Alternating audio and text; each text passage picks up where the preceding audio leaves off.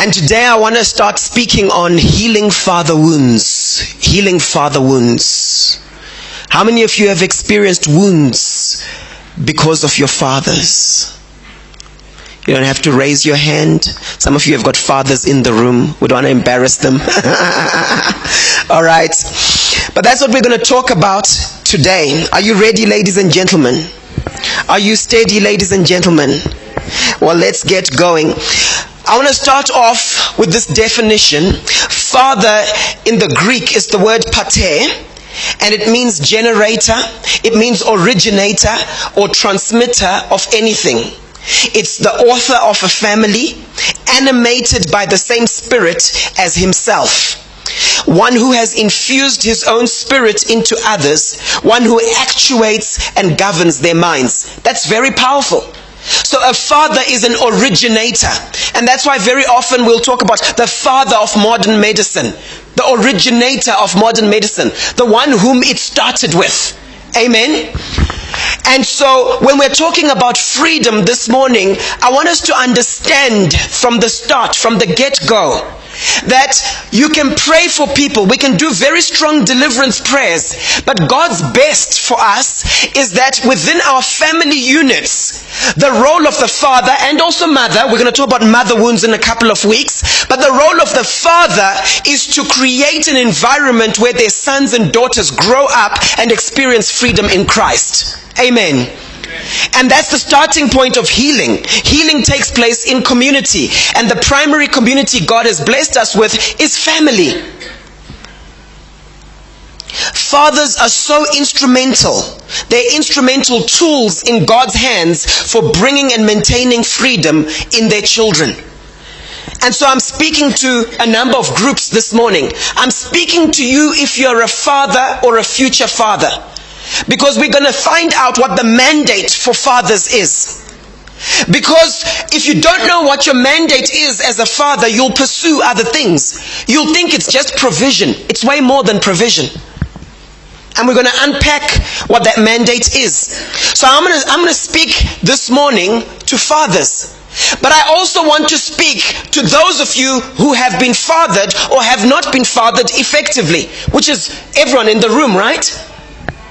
I'm speaking to you this morning so that you see that, so this is what a father is supposed to do, hence the gaps in my own life, the wounds in my own life, explaining why I am the way I am. For those of us who do a lot of work in counseling people, in coaching people, it's so amazing how much we trace back to father wounds. You know, you watch those movies and we're like, she's got daddy issues. That's true. Most people do. And so we want to go into that. And I don't want anyone to be feeling condemned. I want you to be feeling challenged this morning. Amen. To be feeling challenged, to be saying, so I need to actually up my game in this particular thing we're calling fathering. All right? So we're speaking to fathers. We're speaking to people who've been sons and daughters to try to help you to see where the gaps, cracks, and leakages are in your lives. And then I'm also speaking this morning to women who are married and women who are unmarried. To the unmarried woman, I speak to you so that you know what to look for in a husband and the future father of your kids. Amen? How many of you know that the primary role that God has given you as a wife is you're the helper of your husband? That's your primary role. I know in this modern time, these modern days, we don't like to think that way. And many people have shifted from there. But we often preach and we say, if you want to understand a principle in the Bible, look at the principle of first mention. So let's talk about when a wife was first mentioned in Scripture. What was in God's mind? In God's mind, He said, Adam, I'm going to find a helper suitable for you. Didn't He say that? Right? So if you don't know, those of you who are not yet married, if you don't know what your dude is about and where he's going, do you know what it's like?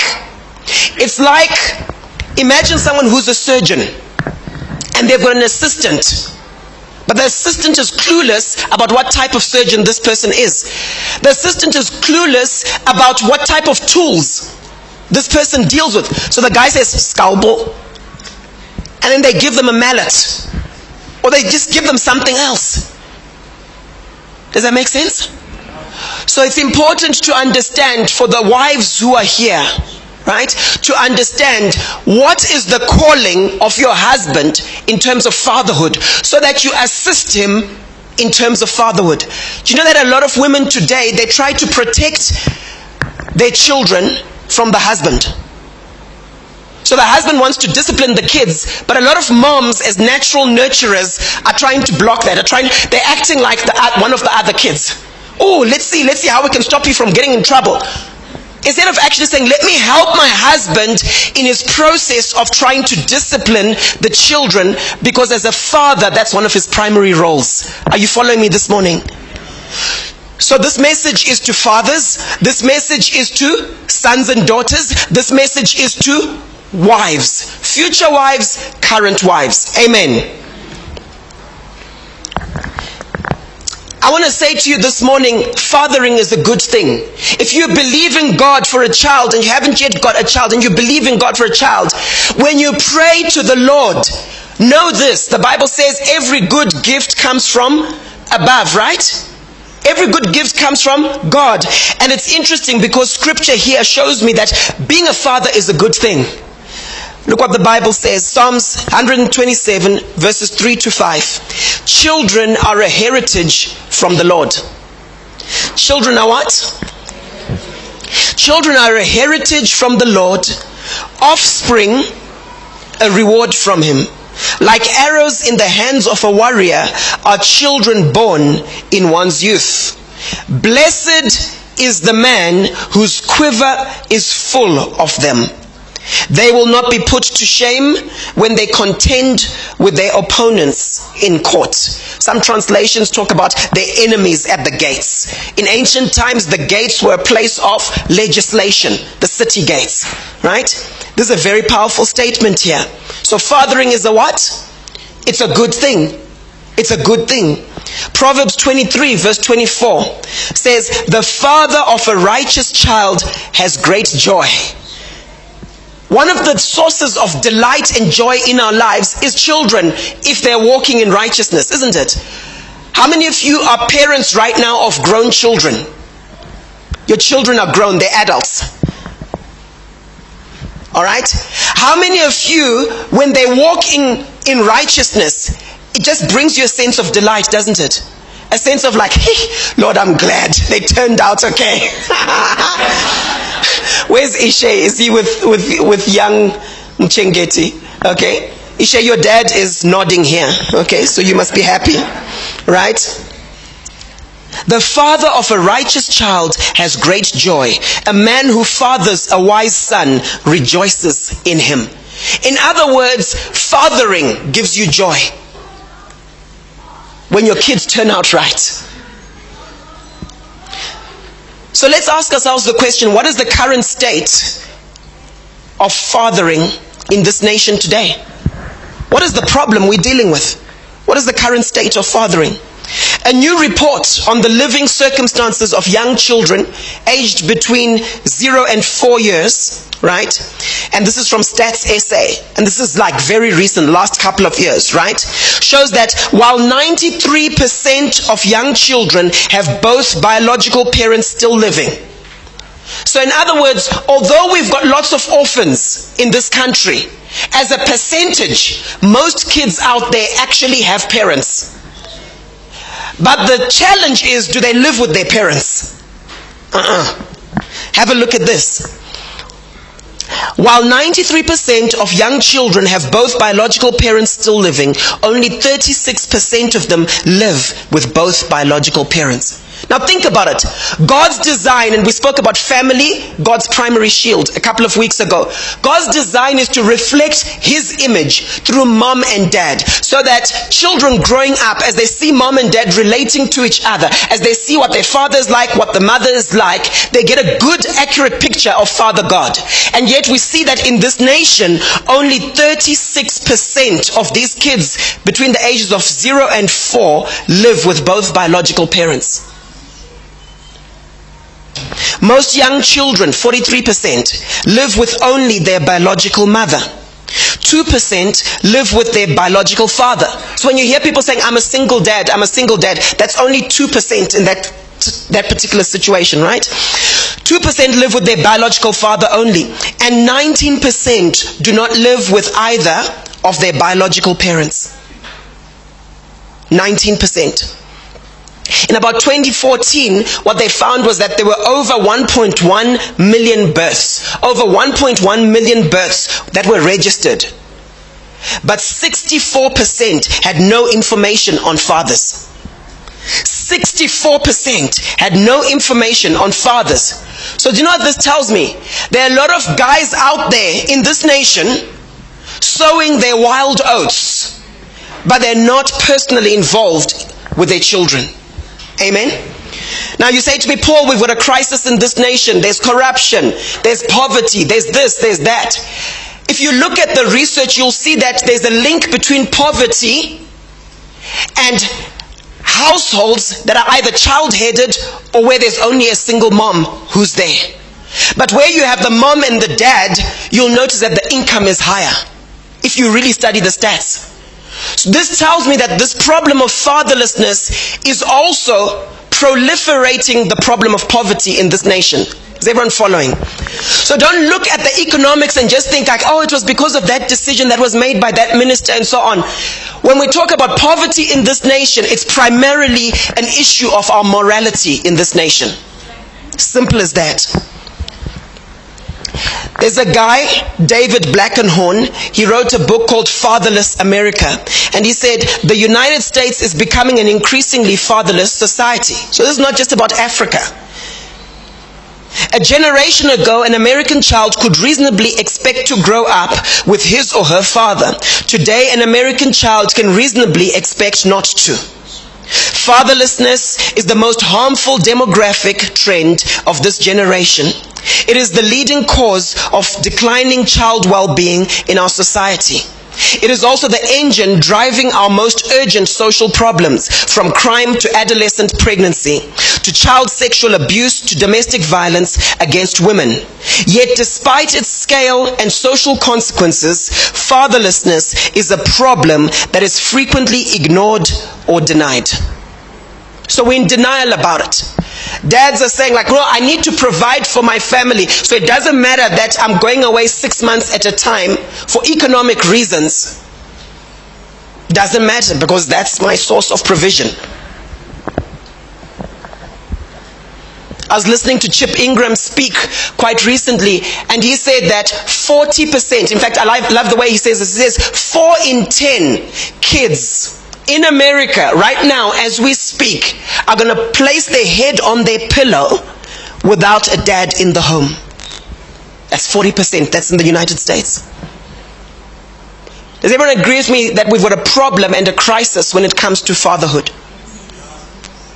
You've got a lot of people who are impregnating women today, but very few true fathers. Anyone can do that. If your plumbing is working, you can do that.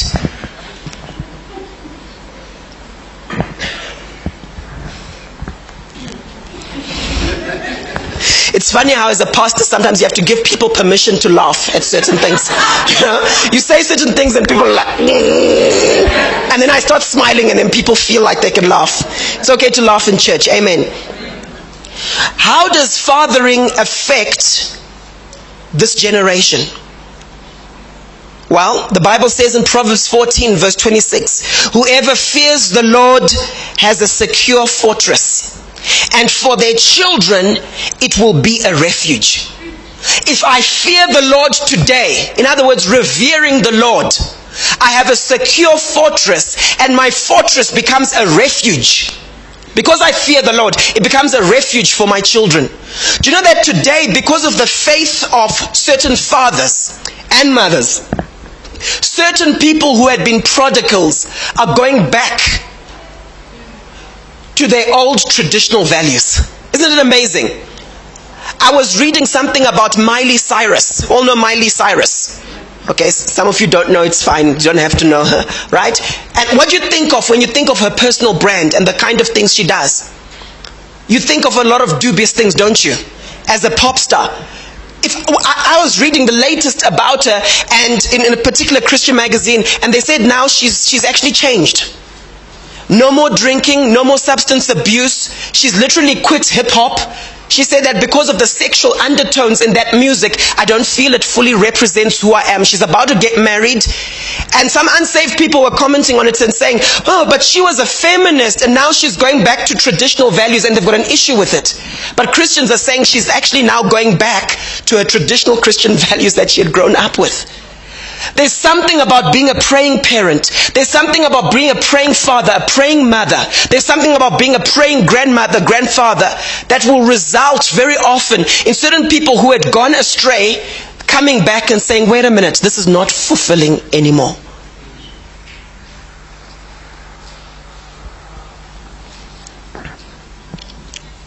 Whoever fears the Lord has a secure fortress, and for their children it will be a refuge. Now, there are different types of parents. You have the type of father who's absent. He might be physically present, but absent.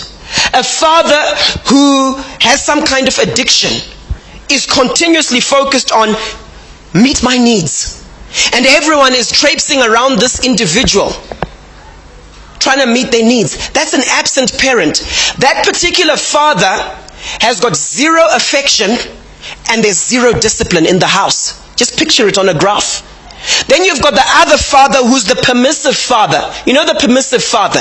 A lot of stepdads are a bit like that. The permissive father has got 100% affection. You know the type of dad who's always cuddling their kids and so on. They will kiss, kiss, kiss, send them to school. Oh, I feel guilty. I didn't give them enough hugs. I'll do it again. Right? They're wonderful that way, but there's zero discipline. And the children who come out of those families very often end up narcissistic. They have temper tantrums that were never disciplined, and they kind of feel like the world owes them something. Then you've got the type of father is what we call the authoritarian father.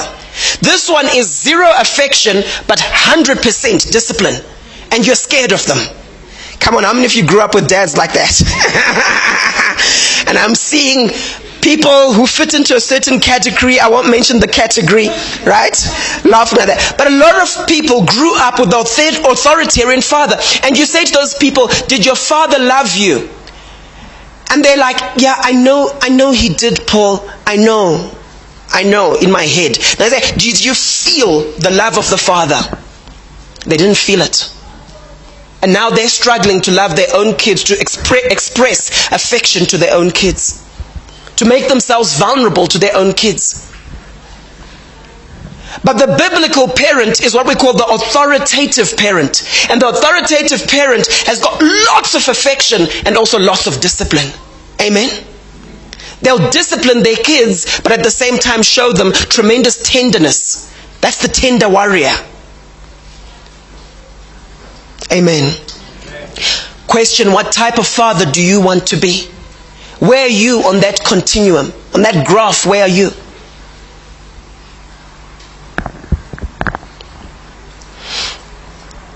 Robbie Lowe, vicar of St. Peter's, Bushey Heath, Church of England, wrote an article in 2003 in Touchstone magazine. It dealt with a 1994 study in Switzerland on the question of whether a person's religion carried through to the next generation, and if so, why?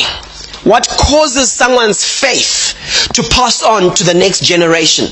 Some of you might be familiar with these stats, and I think there have been multiple studies that have confirmed this. And this is what they said. The findings were staggering, but upon consideration, they make sense. This is what they found, ladies and gentlemen. There is one critical factor. It is overwhelming, and it is this. It is the religious practice of the father of the family that above all determines the future attendance at or absence from church of the children. It's the father. Remember, we said that father is that Greek word pater. In the Hebrew it's the word ab. In Aramaic it's abba. what people commonly say Abba. That's the word for father. And that word literally means originator, generator. And what was interesting is, let's see how big of an effect it is. If a father, this is what they found in the research, if a father does not go to church, no matter how faithful his wife's devotions, only one child in 50 will become a regular worshiper. So we've got many families today. Some of you grew up in those homes. How many of you grew up in homes where mom went to church but dad chilled at home? You can raise your hand. Right.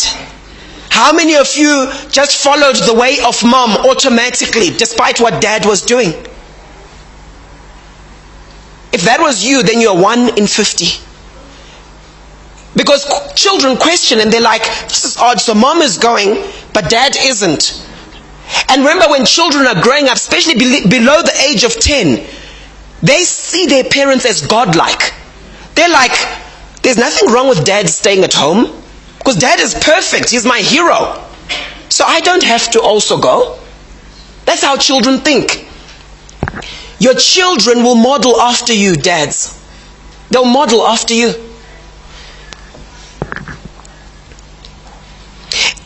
What they found was, if a father does go regularly, regardless of the practice of the mother, between 2/3 and 3/4 of their children will become churchgoers, regular or irregular, based on the action of the father.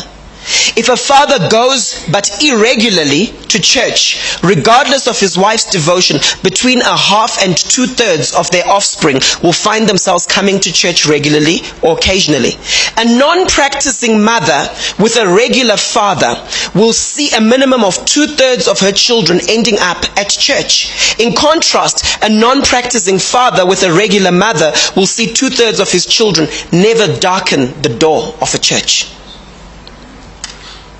If his wife is similarly negligent, that figure rises to 80%. So what the mother does affect the children.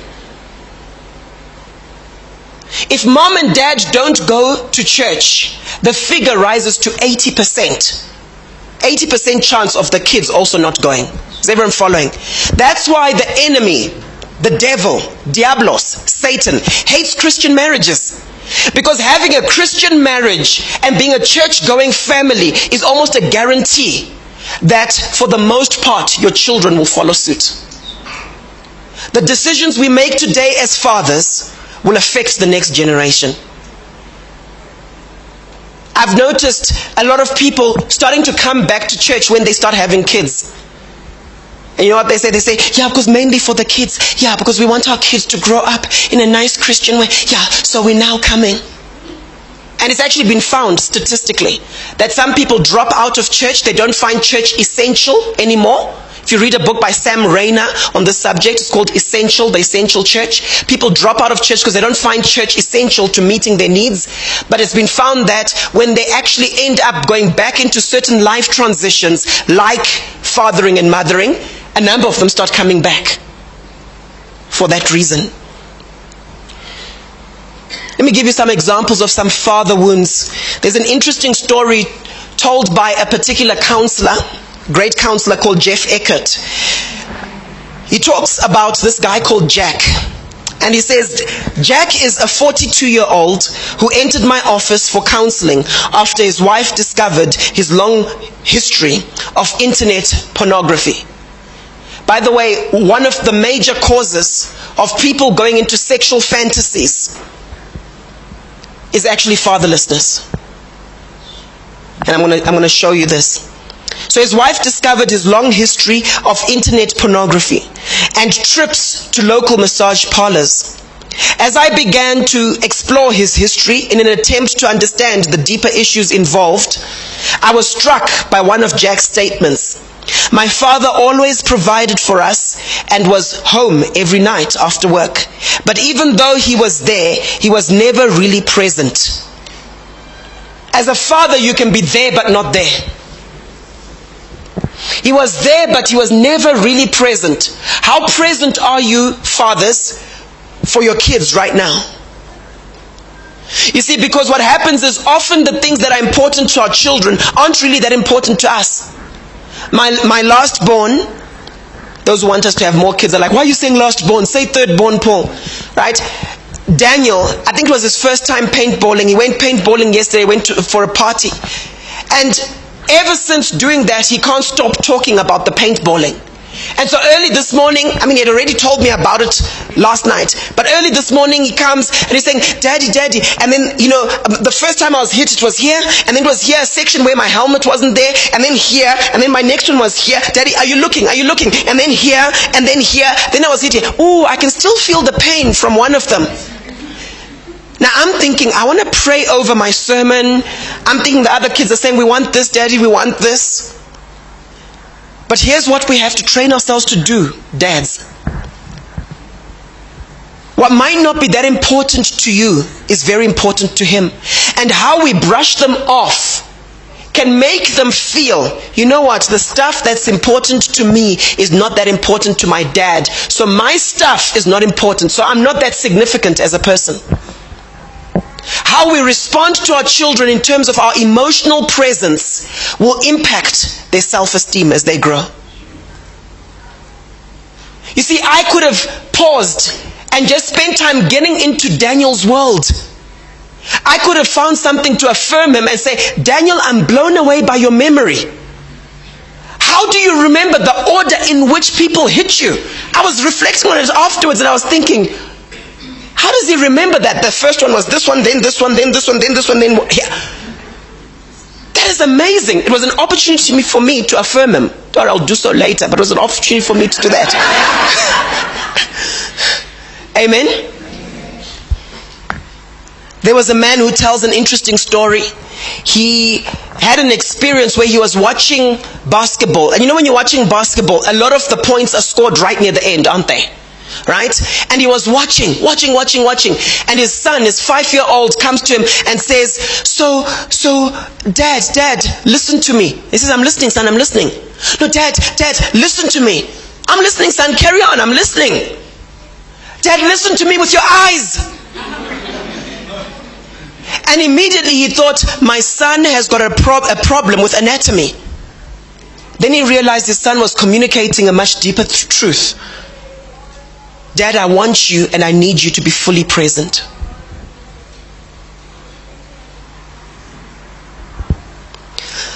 So this guy who had been struggling with sexual fantasy, with pornography, he says, my father always provided for us and was home every night after work. But even though he was there, he was never really present. Thus begins an exploration of the question, what is the father wound? Like Jack, then many men grew up with fathers who returned home after work, but were never really active as sharpening agents in the lives of their sons. These fathers provided for their sons' material needs, but they were strangely absent when the time came to satisfy the needs of the heart. The needs of the heart. What are your children's needs of the heart? Such as intimacy and connection. Fathers like this may have been available to coach their sons' baseball teams or provide yard work. However, they were less likely to model intimacy in relationships or to be an active presence when their sons were dealing with the pain of rejection by peers. Lonely and discouraged boys become isolated and alienated men. In this isolated state, men continue to desire closeness and connection. So we have that need for intimacy. But then we go to the counterfeits because that need was not fully met. Is everyone following this? But they often have no concept of the how. How do I achieve it? It is because of this quandary that many men seek out sexual fantasy. When I help people who've struggled with pornography, one of the key questions I ask them is, what do you imagine? And it's interesting, you can see that this person is not just strong on sexual appetite, but very often is deeply wounded in insecurity and is looking for someone to just say, I'm a hero. And the thing they end up imagining is themselves as the sexual goddess or god. like figure who's admired by women. And you see, the root issue isn't primarily sexual. The root issue is primarily emotional.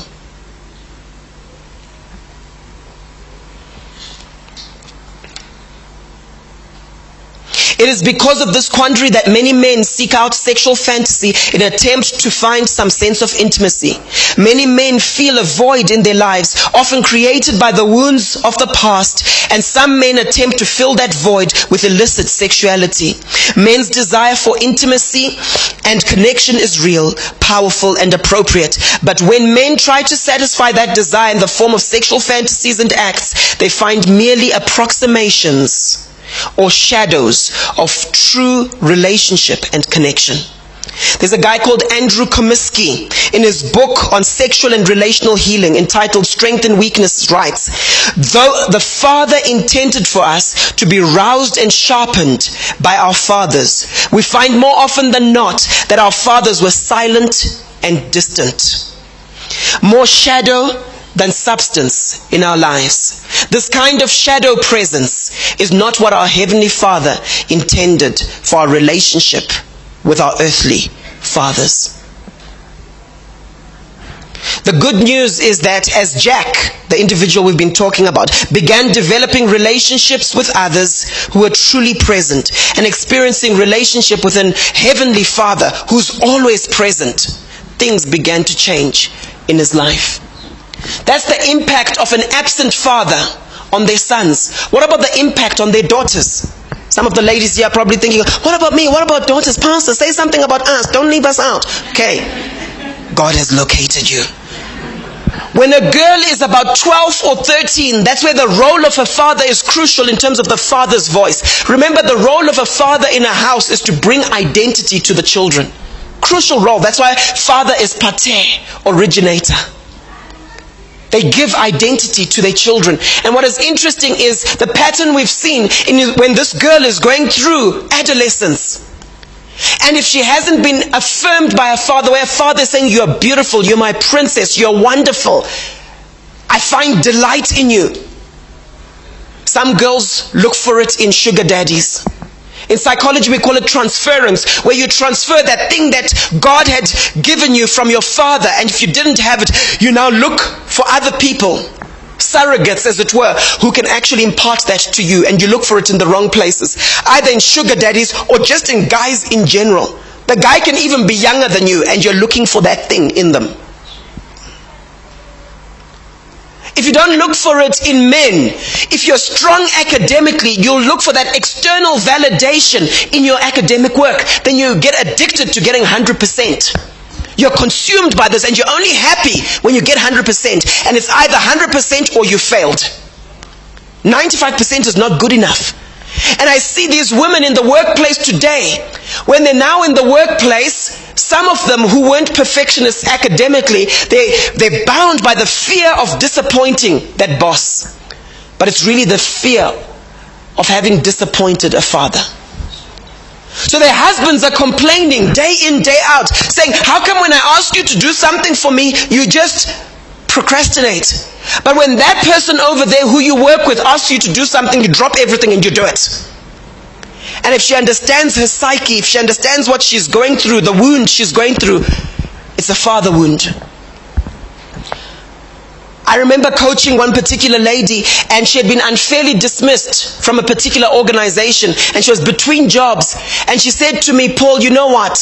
My lifestyle was this. My husband almost divorced me because for 2 years, I would go to work at 5 a.m.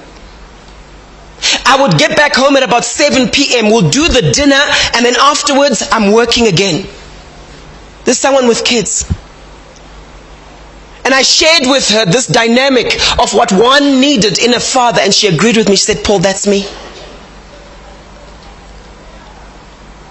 So my question to you this morning is, how is your current disposition, how is your current emotional state being influenced for this father affirmation that you're longing for?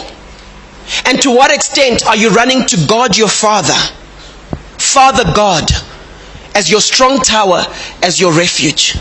I'm telling you right now, if you don't go to God, ladies and gentlemen, you will always go to something else.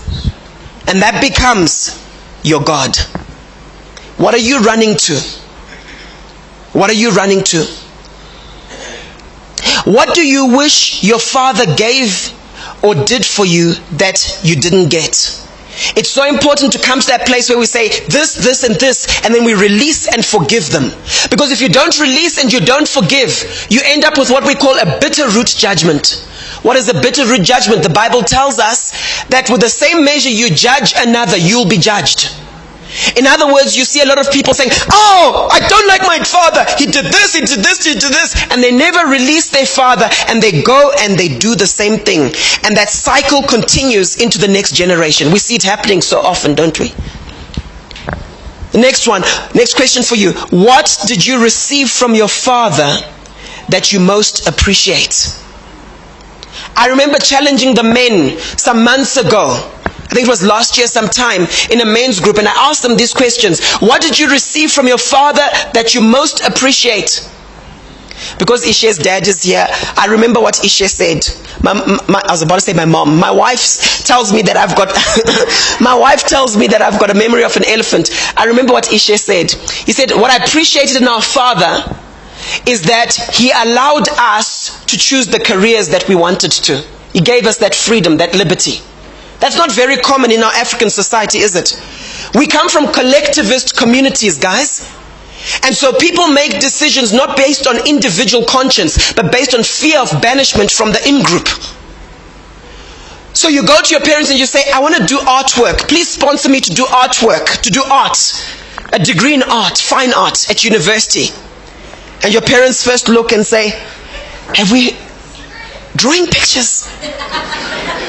Has anyone ever done that in our family? No. Sorry, my son, no. Go and do accounting or law. Amen. I shared with you a couple of weeks that one of the needs of every child in the whole world is what we call differentiation. The Bible tells us, teach your children or instruct them in the way that they should go. Not the way you feel like them going. Not the way their brothers and sisters have to go, but in the way they should go as an individual. It's differentiation. It's a need that every child has. What did you receive from your father that you most appreciate? What did you find most challenging? What do you currently find most challenging about being a father? What are your current gaps in fathering right now? What are your current gaps in fathering? What's your default parenting style? That's an important question, because we tend to parent in the same way that we were parented. By default. A lot of people today are not living by design, they're living by default. And then sometimes some people do what we call compensation parenting, don't they?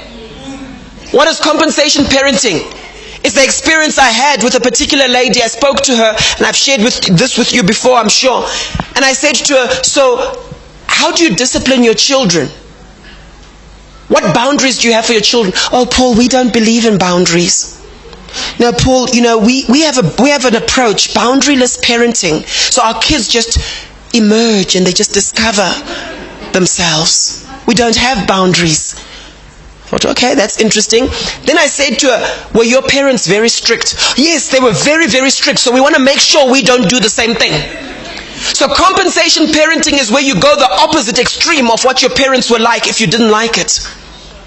And I see people doing this even as managers. Oh, my boss used to micromanage me. So, Paul, you know what? I don't even coach my staff. I just let them discover things for themselves. Because, I don't want to be like that. And you go the opposite extreme.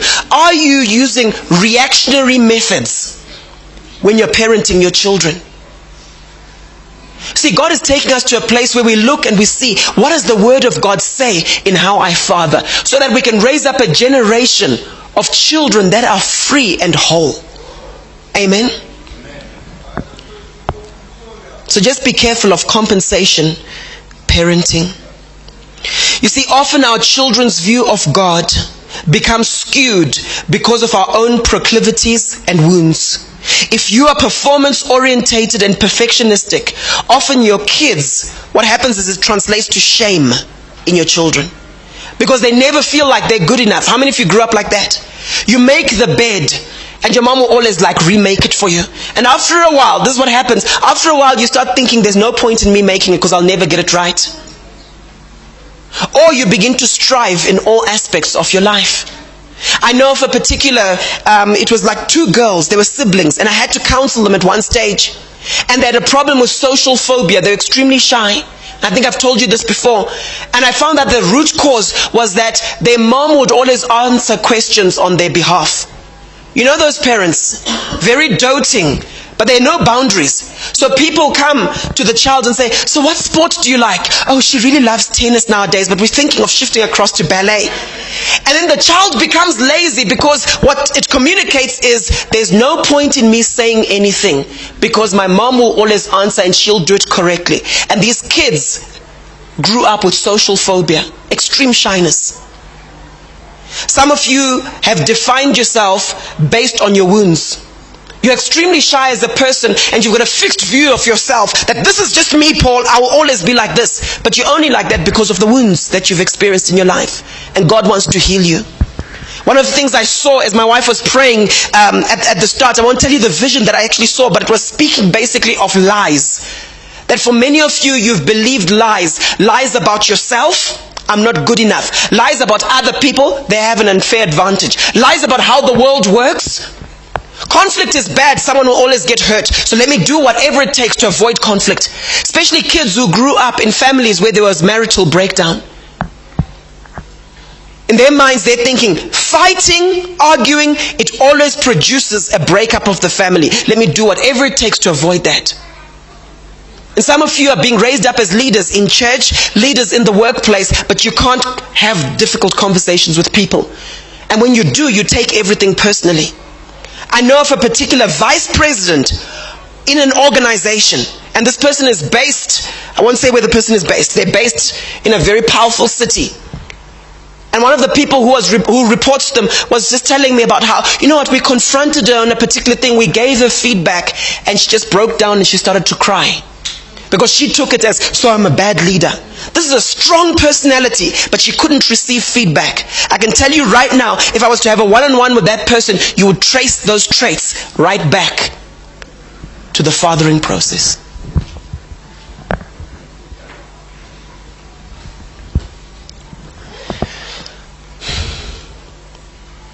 You see, being a father is not just about standards. It's also about heart. It's not just about standards, it's also about heart.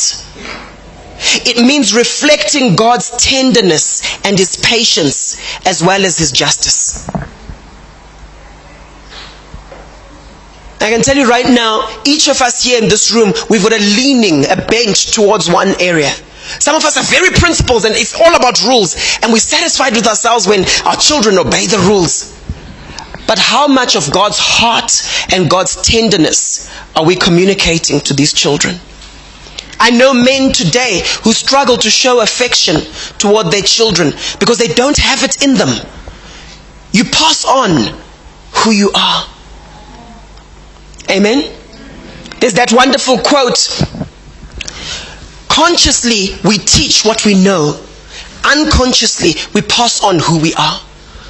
I see it happening with a lot of women, moms today, where they're highly strung, stressed out, and then they get home and they're like, why are the kids so anxious? Why are they acting out something? I'm doing everything perfectly, aren't I? And I say to them, your kids are just absorbing you. They're just absorbing who you are. Doesn't matter what you say, they're just absorbing who you are. Amen? Fathering is a choice. There's a choice we can make today as fathers in this nation. There's a choice we can make today. And here's some key mandates I want to give you, fathers. What is a father supposed to do? I know some of you here are how-to people. Paul, show me how to. Okay, let's break it down. Number 1, the mandate of a father is to bless. God has called you to bless. Amen?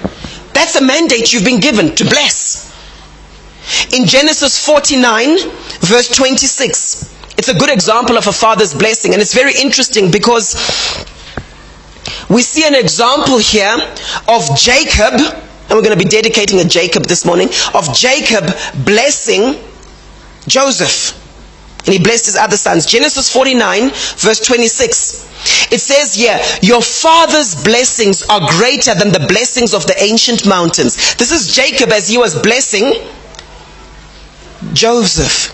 Your father's blessings are greater than the blessings of the ancient mountains, than the bounty of the age-old hills. Let all these rest on the head of Joseph, on the brow of the prince among his brothers. Fathers in this place, God has called you to bless your children. And one of the things the Lord has been showing me is that there's the formal blessing and there's the informal blessing. Amen? There's the formal blessing where you sit down and you say, I'm blessing you, my son. A blessing always manifests in what you say. There's the informal blessing in what you declare over your children. I had a beautiful moment with my sons just the other night, because as I was praying for them before they went to bed, I just thought, wow, God, you've called me to be a generator for them, an originator for them, to literally shape their identity. And I began to just declare things over them and say, everything your hands will touch tomorrow will prosper. God has given you great minds. Amen. That's the informal blessing. I want to encourage you, those of you who are fathers here, and even if you're not fathers of your own biological children, but you've got nephews, you've got nieces around you, each time they're around you, use that as an opportunity to speak a blessing over them. It will literally shape their lives. Amen. There's an interesting story told of Charles Spurgeon. How many of you remember Charles Spurgeon? One of the greatest preachers of all time. A traveling preacher took 10-year-old Charles, sat him on his knee and prophesied, this child will one day preach the gospel, and he will preach it to great multitudes.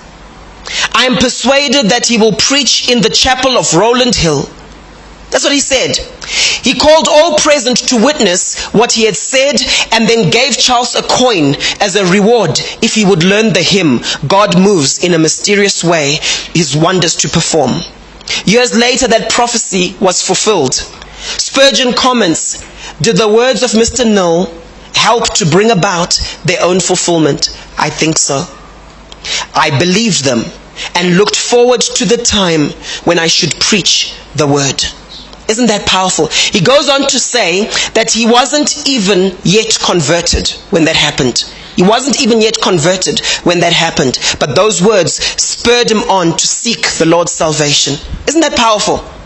I remember when I was born in my rural home. My grandmother was a nurse and we had a clinic. She had a clinic at our rural home. And I find it interesting because we've 4 boys in our family. My younger brother's over there, William. He's the youngest of the 4 boys. And what was interesting is my mom first had David, my older brother, and then she was really keen for a girl, right? And then she, in those days we didn't have scans and that kind of thing, right?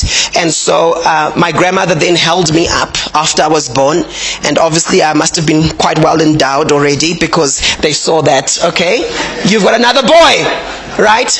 And it was a Sunday morning, everyone had gone to church, and my mother there and then, I want to show the women here, you also have power to bless. This is not just a thing for fathers. It's one of the primary purposes for fathers, but a mother can also do so. Because there and then, my mom said, God, you've given me another boy. It's a Sunday morning. Everyone has gone to church. I dedicate him to you this day, that he will serve you.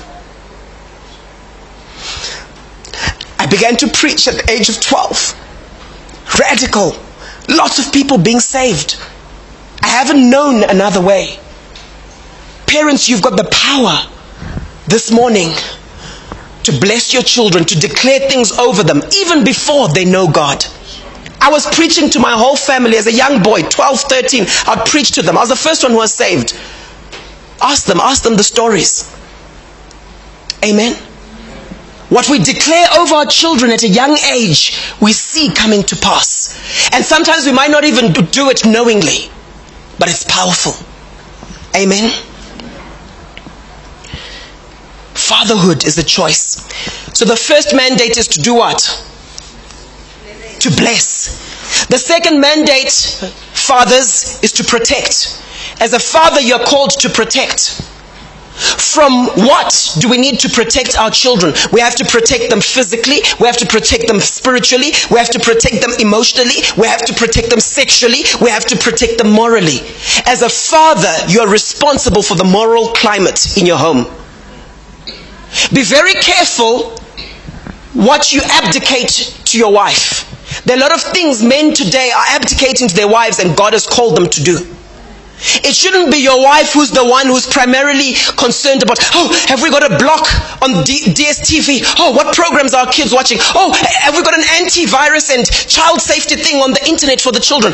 That's not the primary responsibility of their mother. As fathers, we're called to protect our children.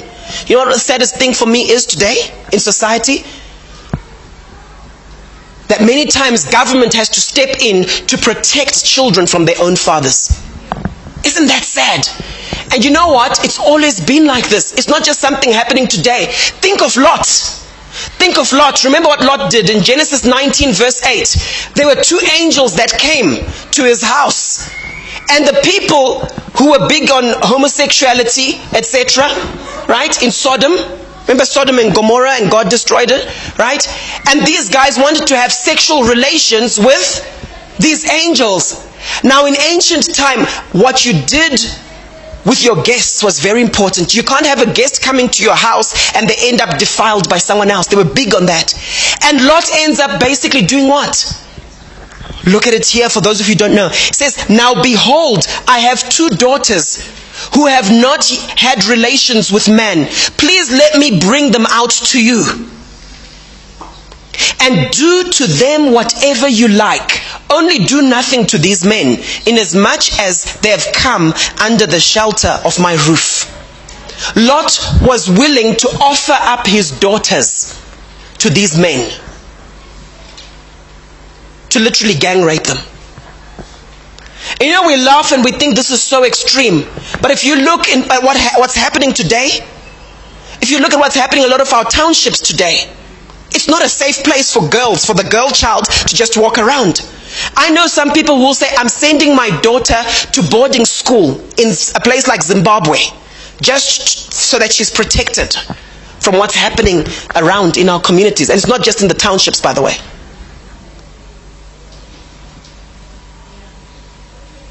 You see, God has called us as fathers to protect our children.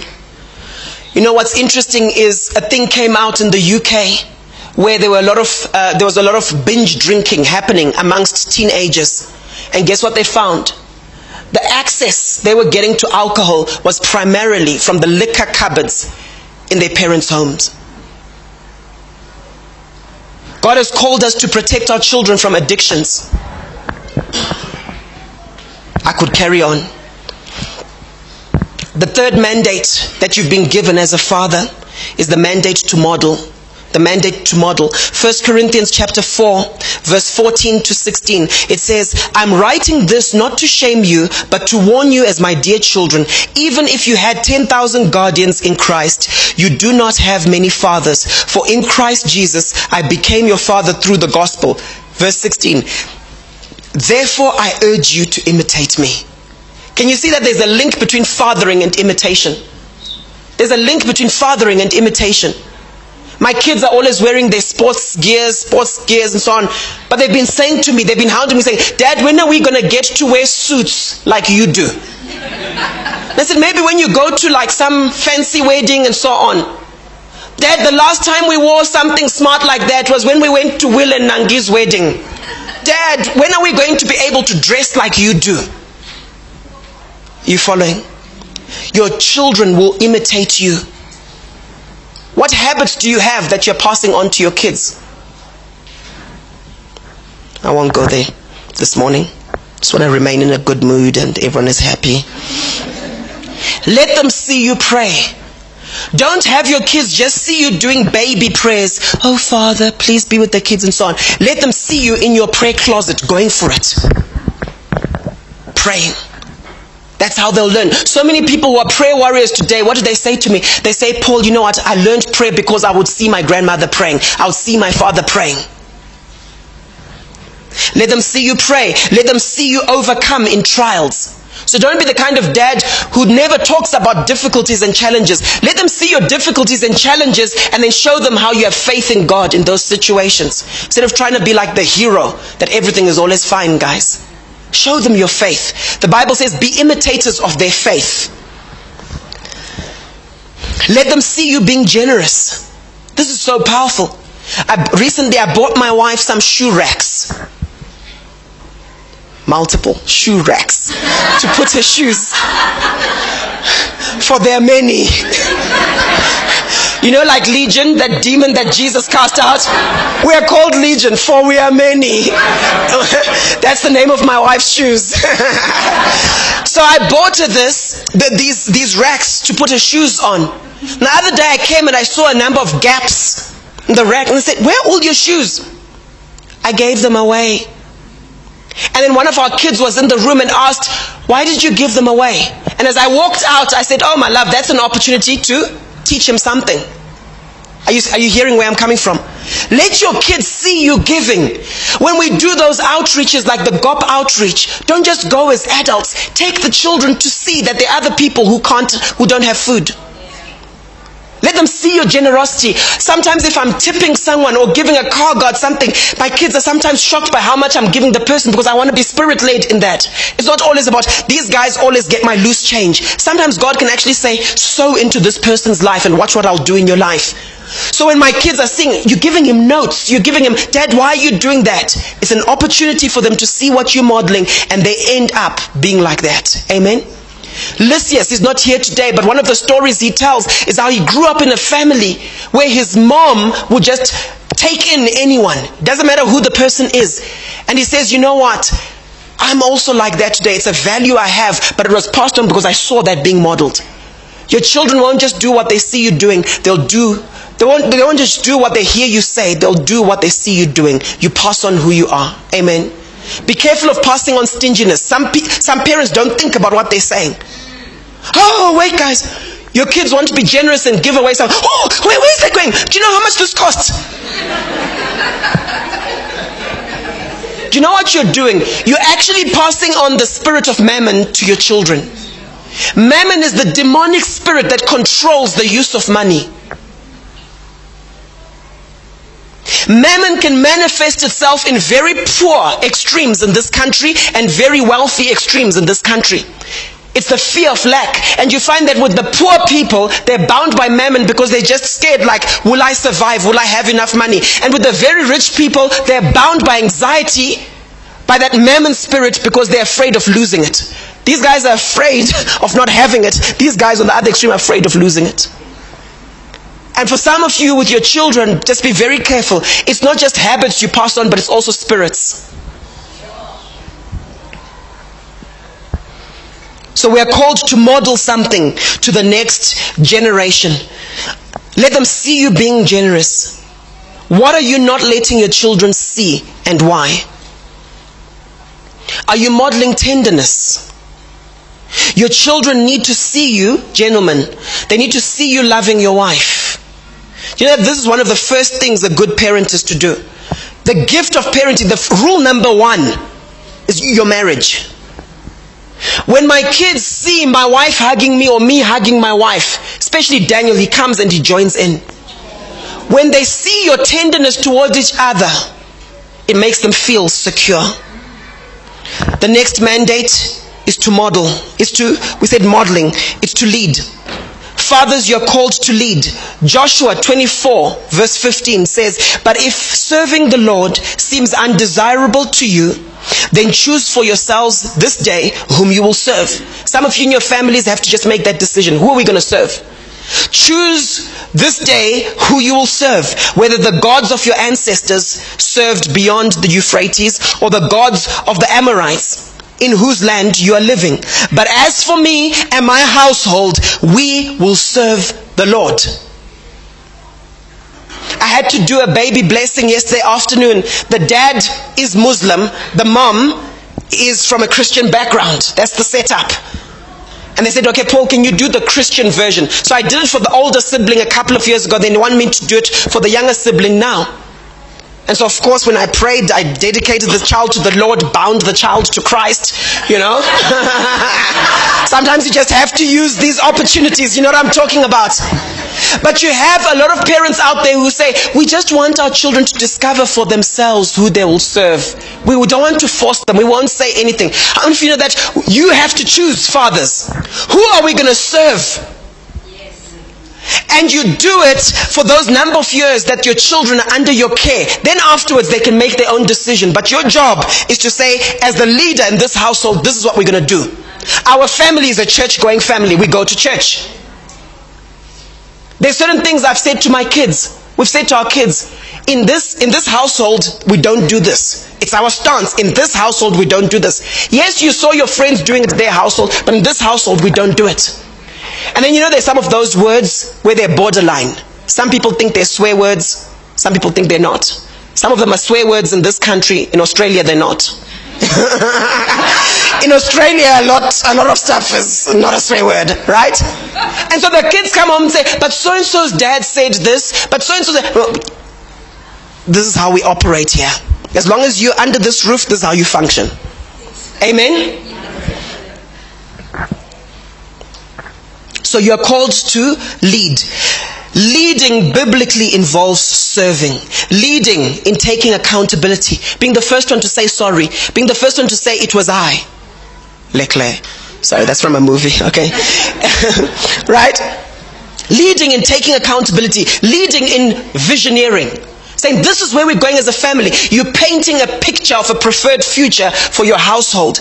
Leading in commitment to God. Leading in setting values and standards. Where it's clear, these are our standards as a family. Leading by what you model. Leading by taking initiative. Leading by setting direction. Leading by ongoing evaluation. Great leaders. That's what we do. Ongoing evaluation. Where we sit down and we say, guys, what is the level of holiness in this family?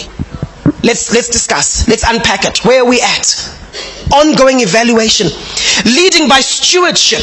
You're morally responsible, dads. You're morally responsible for the home before God. There are questions that leaders ask. They ask, where are we now? They ask, where do we need to go? They ask, what must we do to get there? They ask those questions.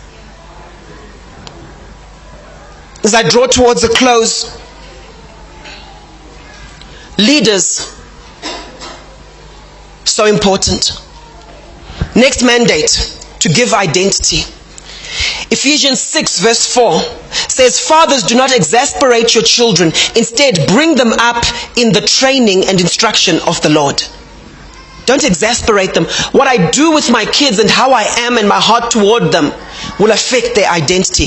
Colossians 3 verse 21 says, fathers, do not embitter your children or they will become discouraged. How you treat your wife reinforces in your daughter a sense of significance or worthlessness.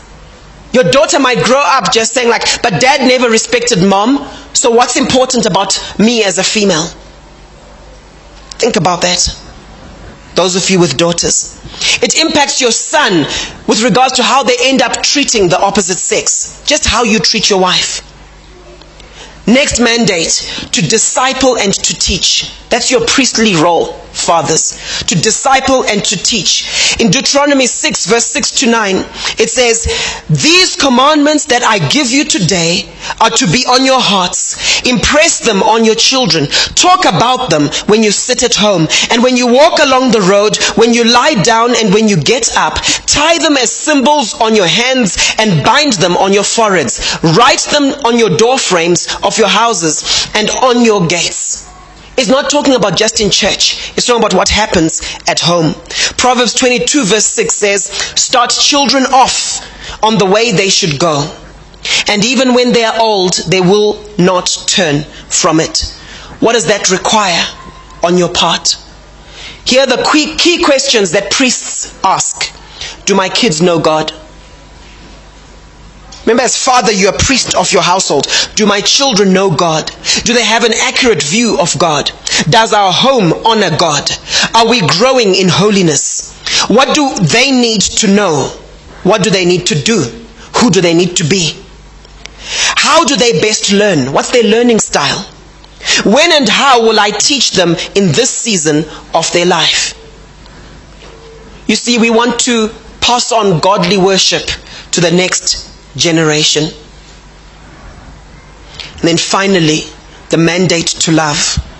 The mandate to love. Let me just say this. A lot of women, their biggest struggle is that their husbands are not initiating family worship at home.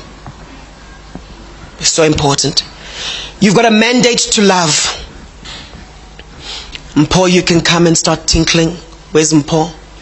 You can come and tinkle away. Do your thing. Fathers are called to love as God loves. It's a heart thing. Fathers are called to love as God loves. In Malachi 4 verse 6 it says, He will turn the hearts of the parents to their children, and the hearts of the children to their parents, or else I will come and strike the land with total destruction. Could it be that we have lands today, nations today, that have been stricken by distraction, simply because the hearts of the fathers have not turned to the children, and the hearts of the children have not turned to the fathers? You see, God has called you, dads in this place, to be a lover. Not just a lover to your wife, but a lover to your children. I'm talking about an interesting type of love. I'm talking about expressing affection and emotion. Here are the questions that lovers ask. How are my kids really doing? Do they sense my approval and acceptance? Are we connecting at a deep level? What do my children need from me that only I can give them? Am I demonstrating empathy? How are you going to do this? Provide them tender love unconditionally, and make sure you're emotionally intelligent. Amen. These are the mandates of a father. As I said at the start, I'm speaking to sons and daughters. You now know these mandates. Ask yourself, where are the gaps, cracks and leakages in my heart? Where have I been wounded? Forgive your fathers. A lot of times they didn't know what they were doing. They were fathering you as best as they could. Forgive them, release them, so that cycle doesn't continue to the next generation. The second group I was addressing this morning, it's those who are fathers to be and those who are currently fathers. Look at these mandates, study them, pray into them. We're going to put the prayer strategy up by tomorrow morning, and you'll be praying into them, looking at all the verses. There's some things I haven't covered. And ask yourself, where am I at as a father? Am I bringing freedom to my family? Are there things I've abdicated to my wife that I shouldn't abdicate? And the third group that I was addressing this morning, wives, mothers. Help your husbands to father. Don't work against their calling as a father. Amen. Those of you who are not yet married, don't just think, oh, this guy's nice as a boyfriend. Oh, he's nice as a boyfriend. No, what is he going to be like as the father of your children? Are you going to have to drag him to church? Are you going to have to force him to do devotions with the children? Is he a father who will be able to teach your family to go to their next level spiritually? That's what you look for when you're looking for a husband. Not just, is he a nice boyfriend? Amen. Praise God. Let's pray.